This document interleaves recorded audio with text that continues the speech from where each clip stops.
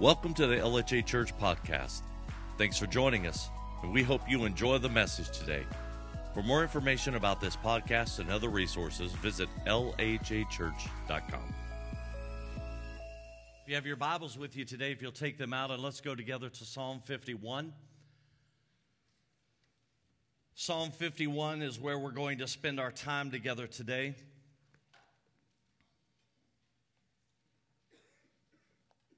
Once you found it, you might hold that place, and we're going to work our way there in just a few moments. You know, the Bible is a history lesson. It is a live and interactive history lesson where we see God's grace, we see His mercy, we see God's love as it begins to mold and it begins to shape the lives of God's creation, bringing us to the place where we begin to walk in the plan, the purpose, and the destiny that God has created for us. It is a picture of how God changes our identity to enable us to fill the incredible destiny that He has designed for us even before time began. Last week, as we walked through the Word together, we saw how that God changed the names of Abraham and Sarah, Jacob, and the Apostle Peter, because He had to change their identity so their identity would line up with the destiny that He had for them.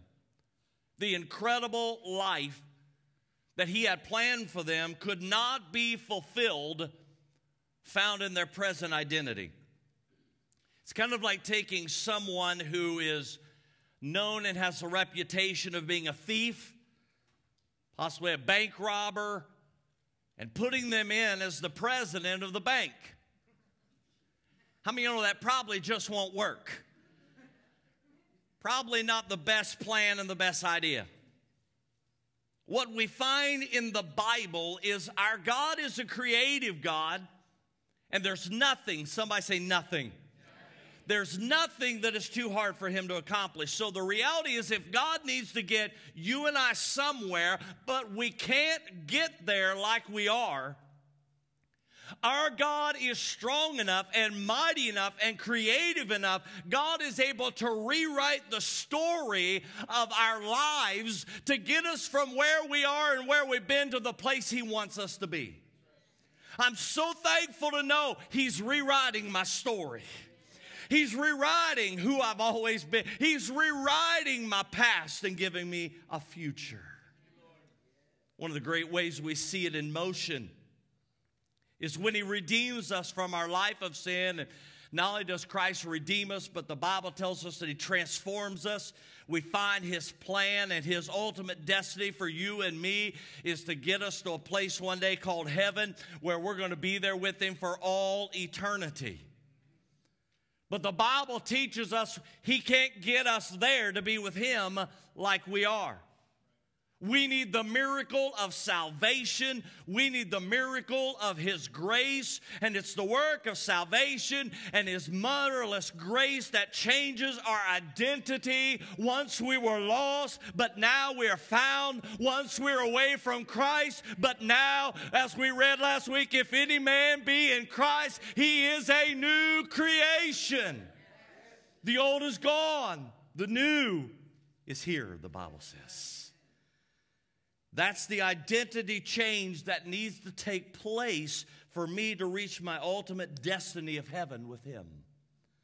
What we find is that God brings about an incredible miracle that is able to fulfill the plan and the purpose that He has for our lives. This morning I want to talk with you for a few minutes about something we don't often talk about. In fact, as I was thinking back over this year, I've been in full-time ministry for 30 years. And as I thought back over the 30 years, I don't know, honestly, that I've ever preached a sermon like this one this morning. The Holy Spirit has been, for several weeks, speaking to my heart in this direction. And this morning, I want to take some time to talk about this.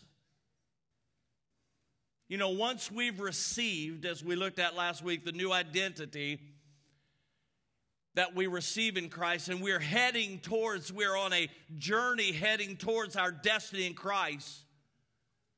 What happens if we start in the middle of the journey acting like our old self? What happens if we start acting like our old identity? What happens in the middle of the journey if we sin? How does God view that? How does that affect our identity and the destiny that God has so mercifully created in our lives? What do we do with it? One of the examples we see in Scripture is that we talked last week about how God changed Peter, which his name was Simon, changed it to Peter. In fact, if you look with me, Matthew 16, verses 17 and 18, we find this example. Jesus replied, "You are blessed, Simon, son of John, because my Father in heaven has revealed this to you. You did not learn this from any human being. Now I say that you are Peter," which means rock. "And upon this rock I will build my church, and all the power of hell will not conquer it." Friend, this is Peter's moment. Jesus is changing his name from Simon to Peter. He's changing his identity from one who is unstable and undependable to a man that's a rock, steady and sure. We skip forward a little bit in history, and we find that just before the crucifixion, Jesus speaks some prophetic words regarding Peter. It's actually the words that record Peter's denial of Christ. Matthew 26, if you have your Bibles and you want to go there. Matthew 26, verses 31 to 35. Matthew 26, 31 to 35. "Then Jesus told them, 'This very night you will all fall away on account of me. For it is written, I will strike the shepherd, and the sheep of the flock will be scattered. But after I have risen, I will go ahead of you into Galilee.' Peter replied," notice he didn't say Simon. He has a new identity. Peter replied, "Even if all fall away on account of you, I never will." "Truly I tell you," Jesus answered, "this very night, before the rooster crows, you will disown me 3 times. But Peter declared, "Even if I have to deny you, I will never disown you." All the other disciples said the same. Have you ever made some bold statements with God and found a moment of failure in regard to those moments? Let's jump ahead a little bit farther in that same chapter, Matthew 26, verses 69 to 75, and we find the fulfillment of Christ's words regarding Peter. What's happened is they've carried Jesus away, taking him away, and they are in the process of preparing him for the crucifixion. These words, "Now Peter was sitting out in the courtyard, and a servant girl came to him. 'You also were with Jesus of Galilee,' she said. But he denied it before them all. 'I don't know what you're talking about,' he said. Then he went out to the gateway, where another servant girl saw him and said to the people there, 'This fellow was with Jesus of Nazareth.' He denied it again with an oath, 'I don't know the man.' After a little while, those standing there went up to Peter and said, 'Surely you're one of them. Your accent gives you away.' Then he began to call down curses and swore to them, 'I don't know the man.' Immediately, a rooster crowed. Then Peter remembered the words Jesus had spoken, "Before the rooster crows, you will disown me 3 times." And he went outside and wept bitterly. So what do we do with sin? If we sin, is our destiny thrown on the scrap pile? If we sin, are we finished when it comes to the plan and the purpose of God for our lives? Does the devil win? No. Look at the words of 1 John chapter 2, verses 1 and 2. "My dear children, I write this to you so that you will not sin." Let me just stop right there for a minute. God's purpose is that we do not sin. God's plan is that we do not sin. I'm going to repeat that probably a couple more times. It doesn't matter what's popular. It doesn't matter what man's opinion is. It doesn't matter what things are going on around us. God's plan is that we do not sin. But notice these words. But if anybody does sin, we have an advocate with the Father, Jesus Christ. Whew. I'm so glad to know the devil doesn't have the final word. We have an advocate with the Father, Jesus Christ, the righteous one. He is the atoning sacrifice for our sin, and not only for ours, but also for the sins of the whole world. When it comes to sin, there are many who will use the thought and the phrase, boys will be boys and girls will be girls. They use the thought process, this is sin, and somehow sin is unavoidable, and that we all sin, and we might as well just surrender to the fact we're all human and we just sin. There are those who also believe the thought, well, I know that He will forgive me. So if I go ahead and give in, if I yield to sin, I know that He will forgive me. But my friend, I want to remind you today that sin is not a game. Sin is not light. Sin is not frivolous. Our humanity, my weaknesses is no excuse for sin. Sin is against God. Sin is against everything that God stands for. We often use Peter as our example. But I want you to notice something in the passage in Matthew 26 when Peter denied that he knew Christ. When the revelation came of what he had done, you'll notice the words of Matthew 26 and verse 75. He went away and he wept bitterly. This was not a moment of, oops, oh my. The Bible says when the revelation came of what he had done, he went out and he wept with bitter tears. John wrote the words, we should not sin. Why? Because sin is not the characteristic of a new creation. Actually, sin is the characteristic of our old self. But what do we do when we find ourselves like Peter? What do we do when we find ourselves people of destiny and yet we have sinned? If you'll take out your Bibles and turn with me to Psalm 51. That's where we're headed. I shared with you earlier today. That's where we're heading, Psalm 51.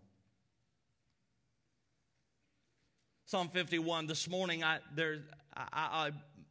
want the scriptures today to speak for themselves. So I'm going to share a lot of passages with you today. Psalm 51, beginning in verse 1. Have mercy on me, O God. These are powerful words. According to your unfailing love. And according to your great compassion, blot out my transgressions.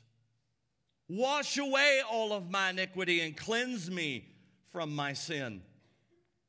For I know my transgressions, and my sin is always before me. Against you, you only have I sinned and done what is evil in your sight. So you are right in your verdict, and you are justified when you judge. I want to make notice of something right there at that point. Be careful of sin, my friend. Be careful of sin, because though forgiveness will come, though His great mercy and compassion comes, it does not mean there won't be consequences for our sin. We don't have time today. There's not time to go through this entire story, but what you're going to find in a few minutes as we look at the life of David, mercy came. Oh, but the consequences were heavy. Friends, stay away from sin. Sin is not a game. Sin is not a fun thing. Sin will cost you dearly. Sin will bring things in your life, and it will start an avalanche of events in your life that you won't have the ability to stop it or contain it. Let's go on in the Word. Verse 4, against you, you only have I sinned and done what is evil in your sight. You are right in your verdict, and you are justified when you judge. Surely I was sinful at birth, sinful from the time my mother conceived me. Yet you desired faithfulness even in the womb. You taught me wisdom in that secret place. Cleanse me with hyssop, and I will be clean. Wash me, and I will be whiter than snow. Let me hear joy and gladness. Let the bones you have crushed rejoice. Hide your face from my sins, and blot out my iniquity. Create in me a pure heart, O God, and renew a steadfast spirit within me. Do not cast me from your presence, or take your Holy Spirit from me. Restore to me the joy of your salvation, and grant me a willing spirit to sustain me. Then I will teach transgressors your ways, so that sinners will turn back to you. Deliver me from the guilt of bloodshed, O God. You who are God, my Savior, and my tongue will sing of your righteousness. Open my lips, Lord, and my mouth will declare your praise. You do not delight in sacrifice, or I would bring it. You do not take pleasure in burnt offerings. My sacrifice, O God, is a broken spirit, a broken and contrite heart. You, God, will not despise. Here's what we find in Psalm 51. This is written, this is a psalm of David, the king of God's people, the man that God had declared he is a man after my own heart. He was a man of destiny with no doubt. It was God who used the prophet Samuel to handpick David to be the king of Israel. Yet we find in Psalm 51, David is a broken man. He's a penitent man. He is a flawed masterpiece. He, like Peter, he had a serious flaw that could have doomed him. Psalm 51 tells us about the sin that almost wrecked him, and it helps us and it instructs us of an example of how to repent of our own wrongs. You might ask, what sin did David commit? The Bible tells us that he went out one night on the roof of the palace. It was an evening he went to be outside, and while he was outside, he looked over and saw a woman bathing at her home. The Bible says he was enticed by her, and he sent for people to come and said, "Who is that woman?" They said, "That is Bathsheba. She is the wife of Uriah the Hittite." Why is that important? Uriah the Hittite was one of David's mighty warriors, one of his mighty fighting men. They were like his bodyguards. They were his right-hand people. When David went into a battle, his mighty fighting men would have been right there with David. As the king, he had all authority. He sent men and had her brought to him. He committed adultery with her. After he's committed adultery, he sends her back home. Later to only find out that she is now pregnant with his child. So David, understanding the ramifications of what he's done, he tries to take matters into his own hands, tries to cover it up, tries to do so with Uriah, brings Uriah home from the battle and says, hey, I want you to go home. I want you to put your feet up. I want you to be with your wife, sleep with your wife, have a few days of rest and go back. He thinks if I can get him to come home and sleep with his wife, then when the pregnancy comes, nobody will think anything about it. The problem was Uriah the Hittite was a godly man and a man of loyalty. And Uriah said, I will not go home while the rest of my brothers are out in the field doing battle. I won't go home. And the Bible says he laid outside, slept with the other people. He would not go home and be with his wife. And so David thought, oh goodness, he's not going to do it. What am I going to do? David brought him in. David got him drunk and said, maybe if I get him drunk and he's so wiped out in his mind he can't figure out what he's doing, then I can send him home. He'll sleep with his wife and the problem be solved. He brought him in, got him drunk, sent him out. He still wouldn't go home. So David had exhausted everything he knew to do. He brings Joab in, who's the head of the army, and he says, listen, here's what I want you to do. I want you to put Uriah the Hittite in a place where in battle he is for sure going to be killed, and take him out. They get in and they're pressing in on the enemy, and all of a sudden all the other soldiers pull back, and Uriah the Hittite is killed.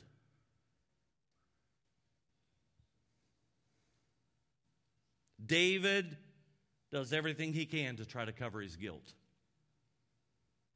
It is then that David comes to a breaking point. He has sinned by breaking the commandment not to commit adultery, murder, lie, steal, coveting his neighbor's wife. One sin led David to breaking 5 of the 10 commandments.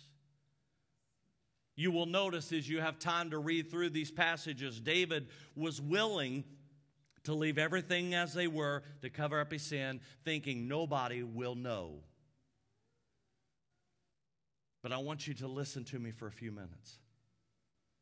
God was not willing. God had placed too high of a call to let him reside in the pit. God had brought him out of that place. God had called him. God had destined him. And God was not willing to leave David in that place of his own consequences. And so God began to put things in motion that would force the issue of repentance to bring David back around to him. Listen, my friend, God will not permit in our lives permanent disobedience in the life of a person he's instilled a new life in. David thought everything's secure, but then God began to speak to the prophet by the name of Nathan. God sent Nathan to David because David, like us, would not own up to his own wrong. Therefore, God brought the issue to light. This passage in Psalm 51 is the result after Nathan has come to him and has exposed. David knows now, and I'm not the only one that knows, God knows what I've done.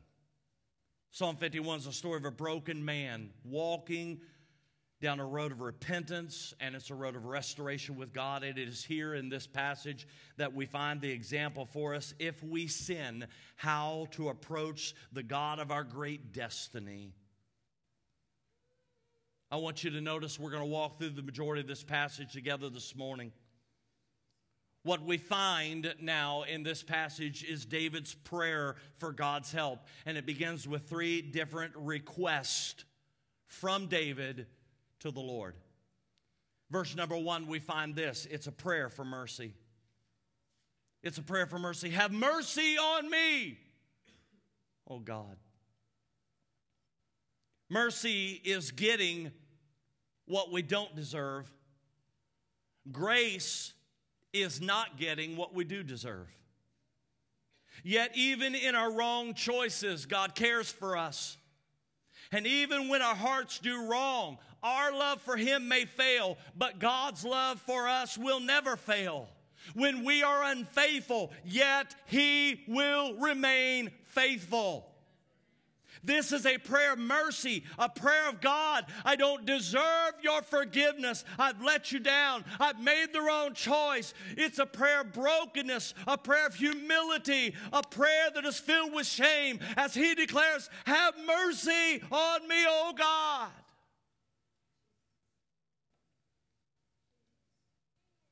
It was God who picked us up from our pit, our place of sin, and it is God who brought us into His marvelous light and His love and His plan. And the prayer for mercy comes as we have transgressed His law, we have transgressed His love, we have transgressed His grace.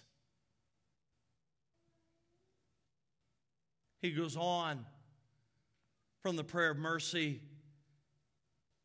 and begins to pray a prayer of removal or deletion.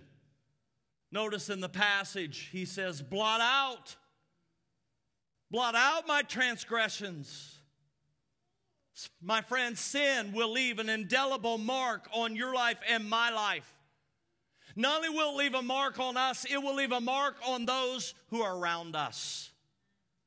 Sin stains our lives. Sin leaves a mark that no man can remove. Any of you who've lived any length of time, you know there are times when we will stain a garment. And no matter how many times you may wash it, and no matter how many chemicals you may put on it to remove and lift the stain, no matter how hard you scrub it, you can't get the stain out. That's the way that sin works. Sin leaves a stain that no amount of good works, no amount of good thinking, no amount of good resolutions, no amount of changing things will get the stain out of our life.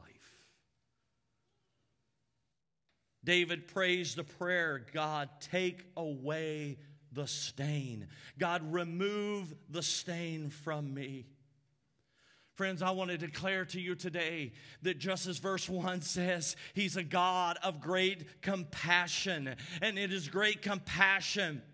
He can blot out our transgressions from His book of remembrance. God, man may not be able to get the stain out, but God can get the stain out. God can wash it out of your life. God can remove it from your life. Listen to the words of Isaiah 1:18. It says, come now, let us settle this, says the Lord.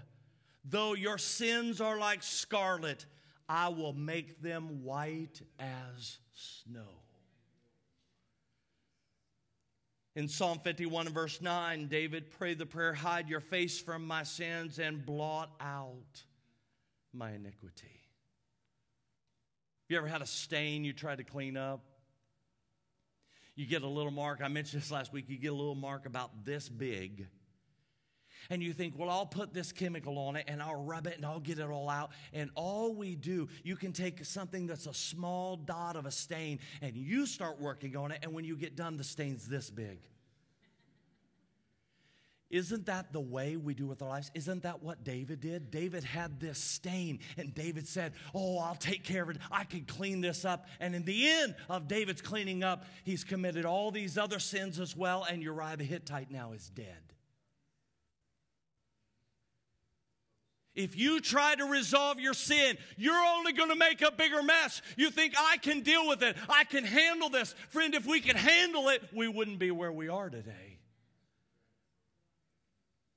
What is the solution? We need God to blot it out. You know what happens when you blot it out? You put it on and you just lay a cloth on it and it's drawn out of the fabric into something new. That's what God does in our lives. He blots it out. He draws the iniquity. He draws the shame. He draws the impurities out of our lives. Blot out my transgressions, David prayed. He continues on in verse 2. Now he's praying a prayer of cleansing. Notice the words of verse 2, wash away all my iniquity and cleanse me from my sin. Cleanse me. Wash me.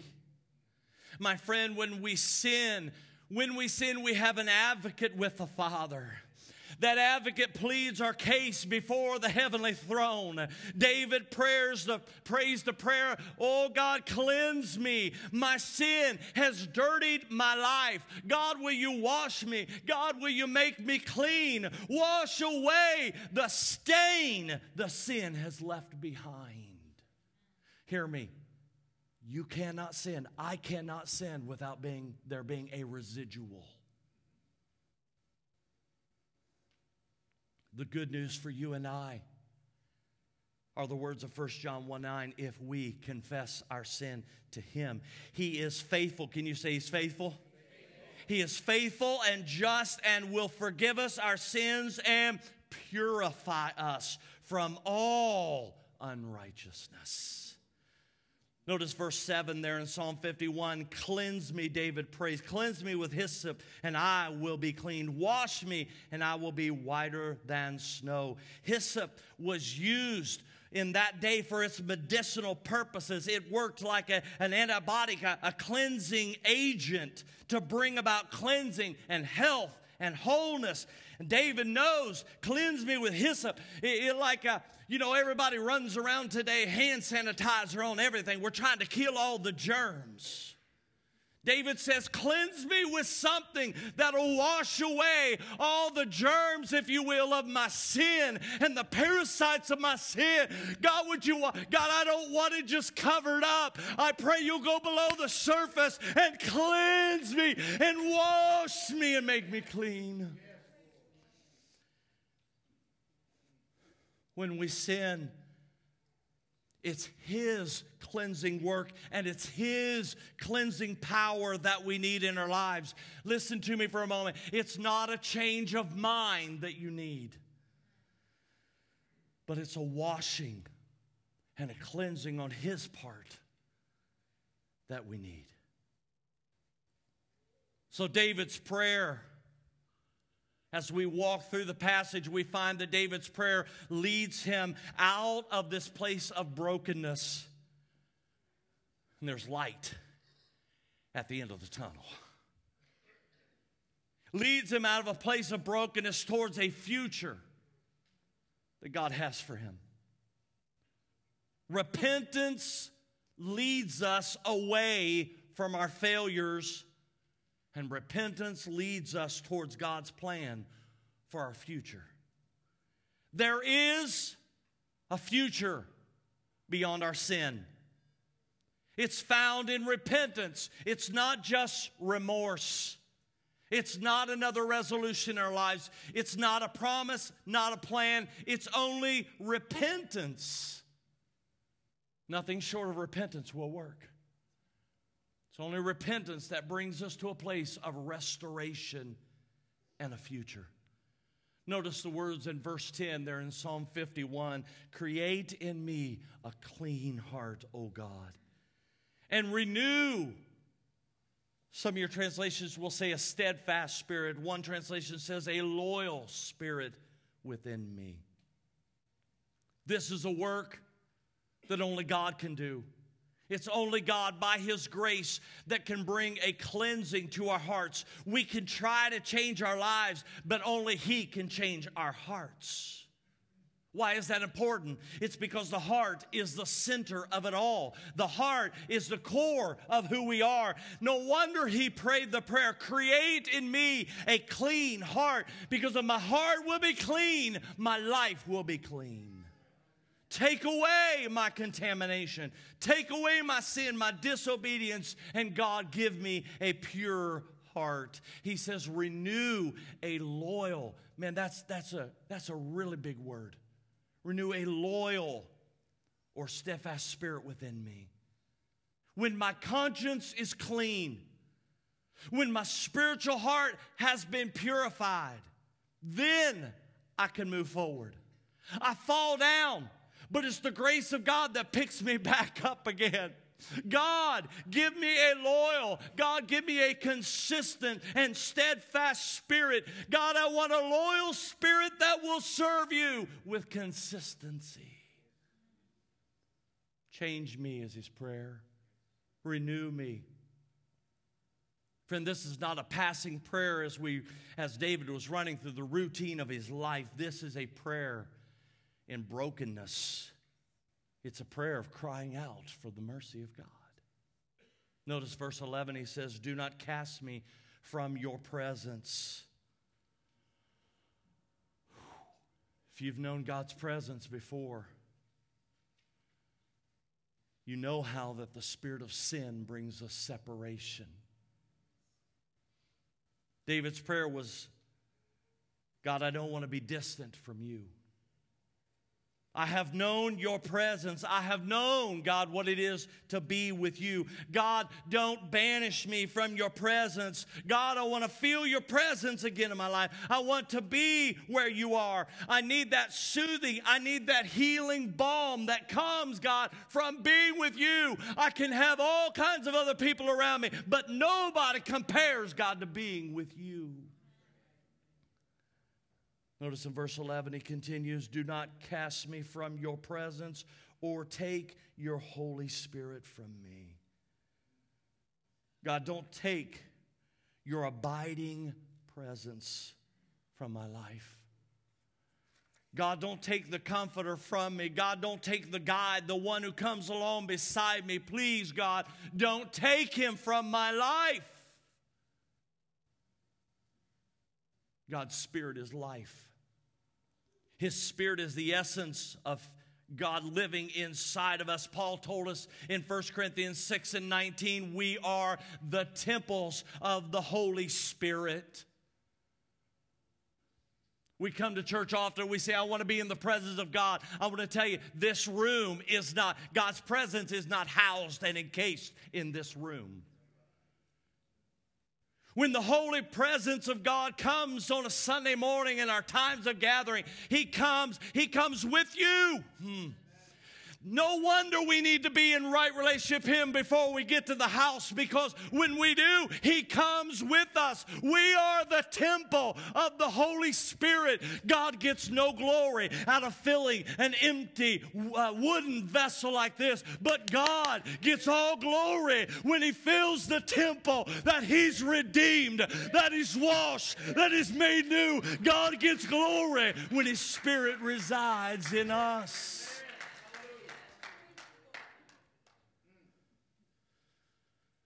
Our life is the place where God's Spirit resides, and David says, please don't take your holy presence from me. Verse 12, he continues to pray, restore to me the joy. Restore to me the joy of your salvation. Restore the joy of salvation. He refers in verse 8, let the bones that you've crushed, let them rejoice. Listen, my friend, when you and I are caught in a season of sin, and God in His grace begins to reveal the sin to bring us to repentance, it's not an easy place. I don't know if you have ever broken a bone, but when you're in pain like that, it doesn't matter. Anything else doesn't matter. You are completely engulfed in the pain that you're going through. Nothing else matters. I'm lost in this pain. And David says in the midst of his pain as he's praying, God, would you restore? Would you take the pain of my sin? Would you take the pain of what I'm in and going through today? And would you restore the joy of your salvation to my life? God, would you restore? Would you restore? You see, joy vanishes in the season of sin. Joy in the Lord is not characterizing our lives when we're under the weight and the burden of sin, because sin is a hard taskmaster. Sin is heavy. Sin is burdensome. Proverbs chapter 13 and verse 15 says, the way of a transgressor is hard. David's prayer is this, Lord, lift the burden. God, would you bring a new season of joy into my life? Would you restore to me the joy that comes with forgiveness? Would you restore to me the joy that comes when my debt has been paid and my wrong has been made right? My sin. Bring the joy that comes when my sin is cast into the sea of forgetfulness. Bring the joy that comes when my sin stain has been made white as snow. Lord, restore to me the joy that comes from you in forgiveness. You may remember the joy that came into your heart and life at salvation. How the load and the burden was lifted.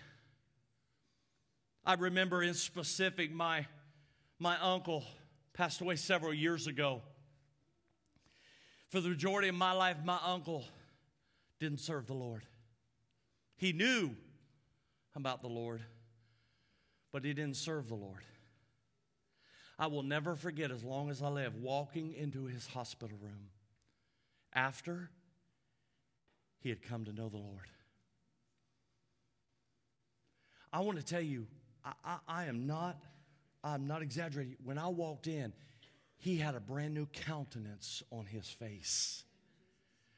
He was a changed man. I mean, he didn't even have to say anything. You knew he was a changed man just because you could see it. This joy had come into his life. There was a change, and the change didn't come from the outside in. The change, it was like a fountain that was bubbling up inside of him. And when you walked into the room, it came out. It came out in his words. It came out in the countenance on his face. You see, when you've got the joy of the Lord inside, my friend, you can't contain it. That's why when you get saved, what's the first thing you do? I got to tell somebody. I got to let somebody know. I got to tell somebody what Jesus has done for me. It's the joy. It's the joy that comes from salvation. But friend, if we try to harbor sin, if we try to take care of ourselves, if we say, I can fix this, friend, we can't fix it. And all we're going to find is the joy of salvation will begin to vanish in our life. David prays, restore to me the joy that comes from salvation. Look at verse 12. He says this, grant me a willing spirit to sustain me. God, would you grant me a willing spirit to serve you? God, will you give me a willing spirit to serve you without compulsion, but from love for you? God, would you give me a heart that is ready, a heart that is excited, if you will, to please you? Would you give me a willing heart that I'll live for you and I'll honor you with all my life? It will be the joy. It won't be my burden. It'll be my joy that you give. Grant me a willing heart. Verse 13, he continues on, then I will teach transgressors your ways, so that sinners will turn back to you. Boy, have you noticed that the prayer is changing as we're progressing? Verse 1, have mercy on me, O God. God, blot out my transgressions. I have failed you. I've miserably failed you. And now we're into verse 13. He begins to pray as the miracle of forgiveness is coming through repentance. He says, if you'll do, then I'll teach transgressors your ways. He was the transgressor in verse 1. David says, I don't want my pain to be lost and without value. May others learn from my mistakes.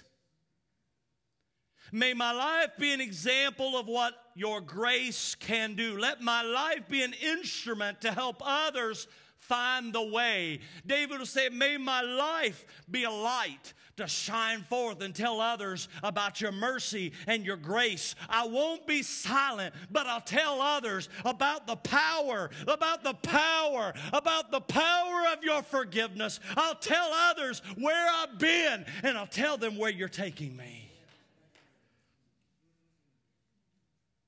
You know what we often do? We often We often hide our sin, don't we? We don't want anybody to know. We have the idea, I want you to think that I am the epitome of perfection. That's probably the biggest lie we've ever told. You know when I'll be the epitome of perfection? When I get to heaven.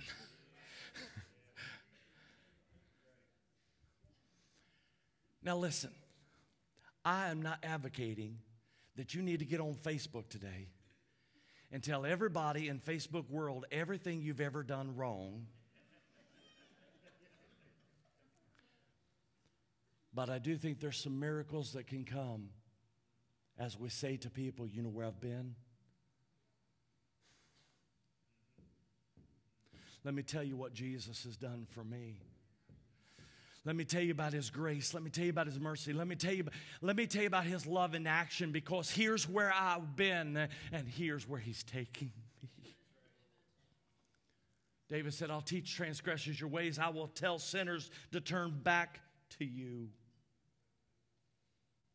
What might we tell them? We might tell them forgiveness comes through repentance. We might tell them that God doesn't want any outward works of religion. God is not looking for works to bring about a change in our hearts. In fact, look at verses 16 and 17 in Psalm 51. You do not, David's praying to God, you do not desire a sacrifice, or I'd offer one. You do not want a burnt offering. The sacrifice you desire is a broken spirit. You will not reject a broken and repentant heart, O God. Friend, when our hearts give in to sin, we must approach it with David's example. There is grace, there is mercy for the repentant of heart. Your destiny is not placed on the scrap pile and left never to be remembered again.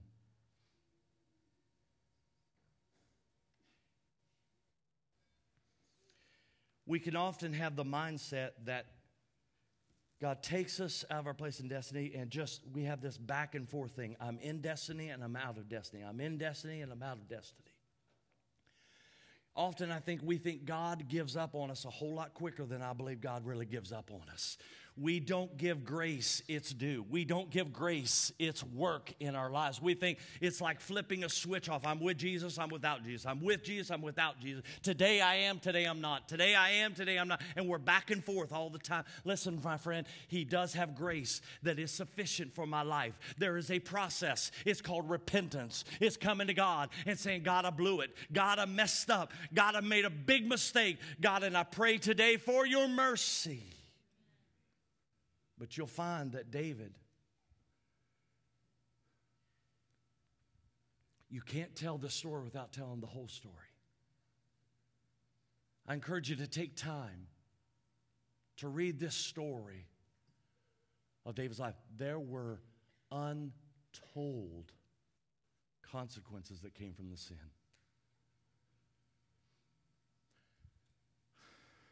God forgives.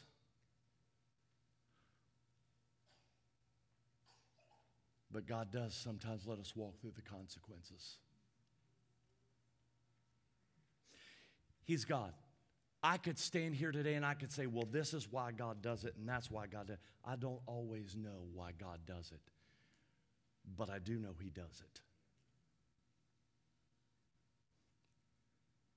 I wonder if it's not to help us from not revisiting that place again. I wonder if what we think is a difficult thing really is His grace in action, because it reminds me of where I was, and I don't want that pain in my life again. I don't want to go back and visit that thing again. I don't want to live there again. I wonder if it's a thorn in my flesh that keeps me from going back to that place again. I don't know. But I do know this. There were consequences that David walked through in this life. And friend, they weren't light. I think it underscores the importance of our life. There will always be consequences to sin in our life. You can't escape it. You can't avoid it. You can't evade it. I can't. There are consequences. But I will tell you, there's mercy. There's mercy in the process. There's mercy in the process. Mercy. Mercy is when I can't do anything about it. Mercy is when it's out of control. Mercy is when I can't fix it. Mercy is when life is running rampant. I can't get it stopped. Mercy says, oh God, I've got to have your help. Mercy is I don't deserve it. I can't earn it. God, I can't be enough and do enough. God, I need mercy. Then mercy comes. You'll find later, after David's life, you'll find the testimony that was given about David. They said again, David is a man after God's own heart. It's only God. You see, that's the miracle of grace and mercy. It's only a God who can take blown failures and still bring life. It is God who can take brokenness and bring wholeness out of it. It's God that can take bad and bring good. It's God that takes sickness and bring healing. It's God who can take mistakes and bring righteousness out of it. That's the work that God does in repentance. That's the kind of God He is. Oh, we ought to be quick. We ought to be quick to run to Him. We're to be quick to say, oh, God, have mercy. Friend, don't harbor it. Run to Him. Run to Him. He's a God of mercy. He's a God of grace. That's His work. That's His work. That's His work. Holy Father, right now in the name of Jesus.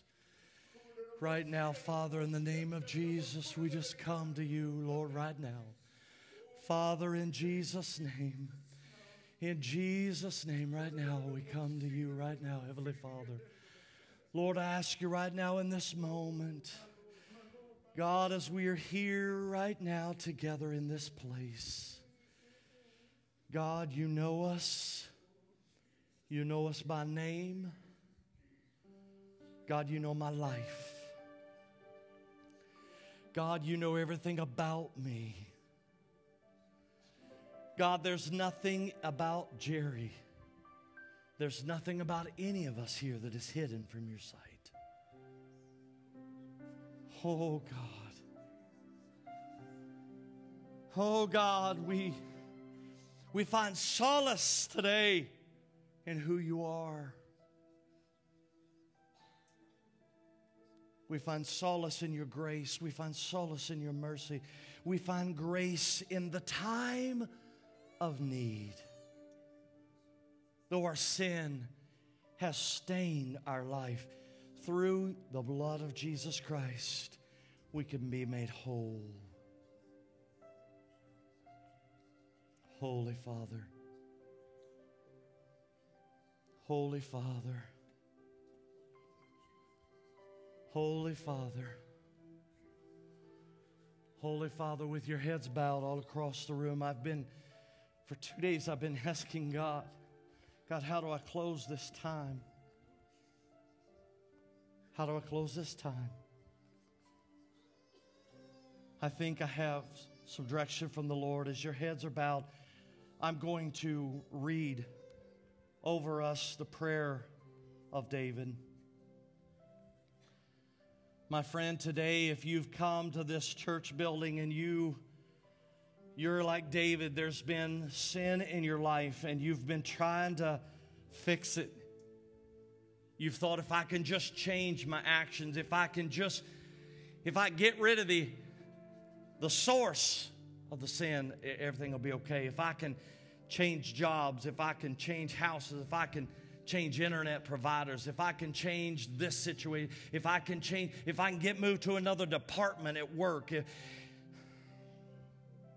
Friend, it's not a change in our ability that's going to get it. It's only His mercy. So as I read these words today, if you struggling in area of sin, I pray that these words will become a prayer over your heart. Have mercy, O God, according to your unfailing love, according to your great compassion, blot out my transgressions. Wash away all my iniquity. Cleanse me from my sin. For I know my transgressions, and my sin is always before me. Against you, you only have I sinned and done what is evil in your sight. Surely I was sinful at birth, sinful from the time my mother conceived me. Cleanse me with hyssop, and I will be clean. Wash me, and I will be whiter than snow. Create in me a pure heart, O God. Renew a steadfast spirit within me. Do not cast me from your presence, or take your Holy Spirit from me. Restore to me the joy of your salvation, and grant me a willing spirit to sustain me. My sacrifice, O God, is a broken spirit. A broken and contrite heart, you, God, will not despise. Friend, right where you're at with your heads bowed, this is a moment between you and God right now, all across this room. No matter our position, our time in the church, no matter our stature, no matter anything about us, I'm just going to ask all across the house right now in this moment, would you pray a prayer with me? Oh God, have mercy. I'm just going to lead us through this prayer, and right where you're at, you just pray this prayer. Oh God, today, Lord, we ask that you will have mercy upon our lives. God, in your unfailing love, in your great mercy and compassion, God, I ask you today, have mercy on my life. Have mercy on my heart. Have mercy on my soul. Have mercy upon us. Would you pray now with me a cleansing prayer? God, wash me and make me clean. God, would you just wash us in this room today? Wash us in our hearts. Wash me and make me clean. Wash me like medicine and cleanse me. God, would you purify my heart? Wash me. God, I can't get the stain out. God, would you blot out my transgressions? God, would you have mercy upon my life? I pray today mercy will rewrite the story of my life. Cleanse me, oh God. Wash me. God, I pray in the name of Jesus, no parts dark in my life. Oh God, I pray your cleansing power will go to every crevice and every crack in my life. I pray your cleansing power will go to every spot, every area of my spiritual heart. God, I ask in the name of Jesus, from the top of my head all the way to the soles of my feet, I pray for your cleansing power. Cleanse me. Cleanse me. Cleanse me and wash me.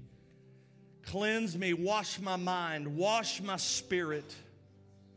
Wash me, Lord, that I might be clean. Wash me that I might be clean. Hide my sin, Lord, into the sea of forgetfulness. Now, Father, we pray in the name of Jesus you would restore the joy of salvation. Friends all across the room, would you just ask him? Lord, restore the joy of salvation. Restore the joy of forgiveness in our life. Restore to us the joy that comes from the miracle of forgiveness. Let the power of grace bring joy, bring a lift in my step, bring a lifting to my head. If my head and my vision have been downcast because the weight I've been carrying, Lord, would you lift the weights off our shoulders? I pray in the name of Jesus, spiritually we'll begin to stand straight again. When our backs are bent over with the cares and the guilt and the shame of our past, Lord, lift the burden, I pray. Restore the joy of your salvation. Now, Father, we pray today that you will give us a willing spirit. A willing spirit to serve you with consistency. Would you pray that prayer with me all across the house this morning? Father, in Jesus' name, Lord, give me a willing spirit to faithfully, consistently walk in your ways. Lord, walk in your paths. Walk in your purpose. Walk in your destiny. God, let it not be out of compulsion. Give me a willing spirit. Not of guilt, not out of duty, not out of ritual. Give me a willing spirit. A willing spirit to serve you. Now, friends, let's pray together. God, would you give my life a testimony? A testimony of what you've done. David said, then I'll tell others about you. Father, in the name of Jesus, I pray, Lord, we'll not hide where we've been. I pray we'll not hide what our past has been. But I pray that our life will be a living testimony of your grace and your mercy. Our lives will be a living testimony of your grace and your power to forgive and to cleanse. Your grace and your power to restore us and make us new. Father, I just ask you today, I pray the spirit of repentance, God, will characterize our lives. God, I can't fix the past. All I can do is rely on you. God, I don't need today what any person can do for me. I need only what you can do for me. God, we pray along with David. Change me and make me more like you, I pray. Father, I depend upon it. I'm counting on it. In Jesus' name, amen. Would you stand with me this morning?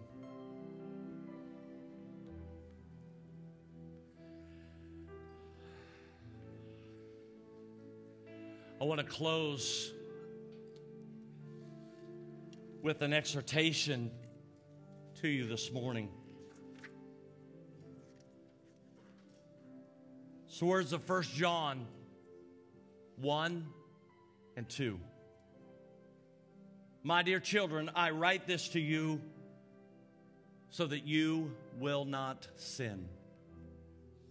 But if anybody does sin, we have an advocate with the Father, Jesus Christ, the righteous one. He is the atoning sacrifice for our sin, and not only for ours, but also for the sins of the whole world.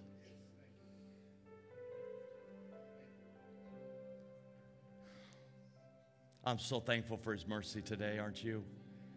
He's called us to be a people of destiny. Friends, if there's sometimes, just honest truth, you fall, you trip up, don't give up. Look up. Look up, because His grace is sufficient. Father, I ask you today for your best blessings on these incredible people. Thank you, Father, for your presence that's been here today. Thank you for the change that you've made in our lives, and you are continually, progressively changing us from glory to glory. It happens because your mercies are new and fresh every morning. Great is your faithfulness, O God, unto us. I pray your best blessings today upon them. May they walk in the joy that comes from you. I pray in the name of Jesus, I pray the spirit of vibrancy and vitality to characterize their life. I pray the spirit of joy, unspeakable joy, will flow out of their life. Father, I speak the word of blessing over them, that their life will be like a fountain that is constantly bubbling up the praises of God and the faithfulness of God. I pray, Father, you'll go with them. Grant them the opportunities to be a living testimony of what you can do.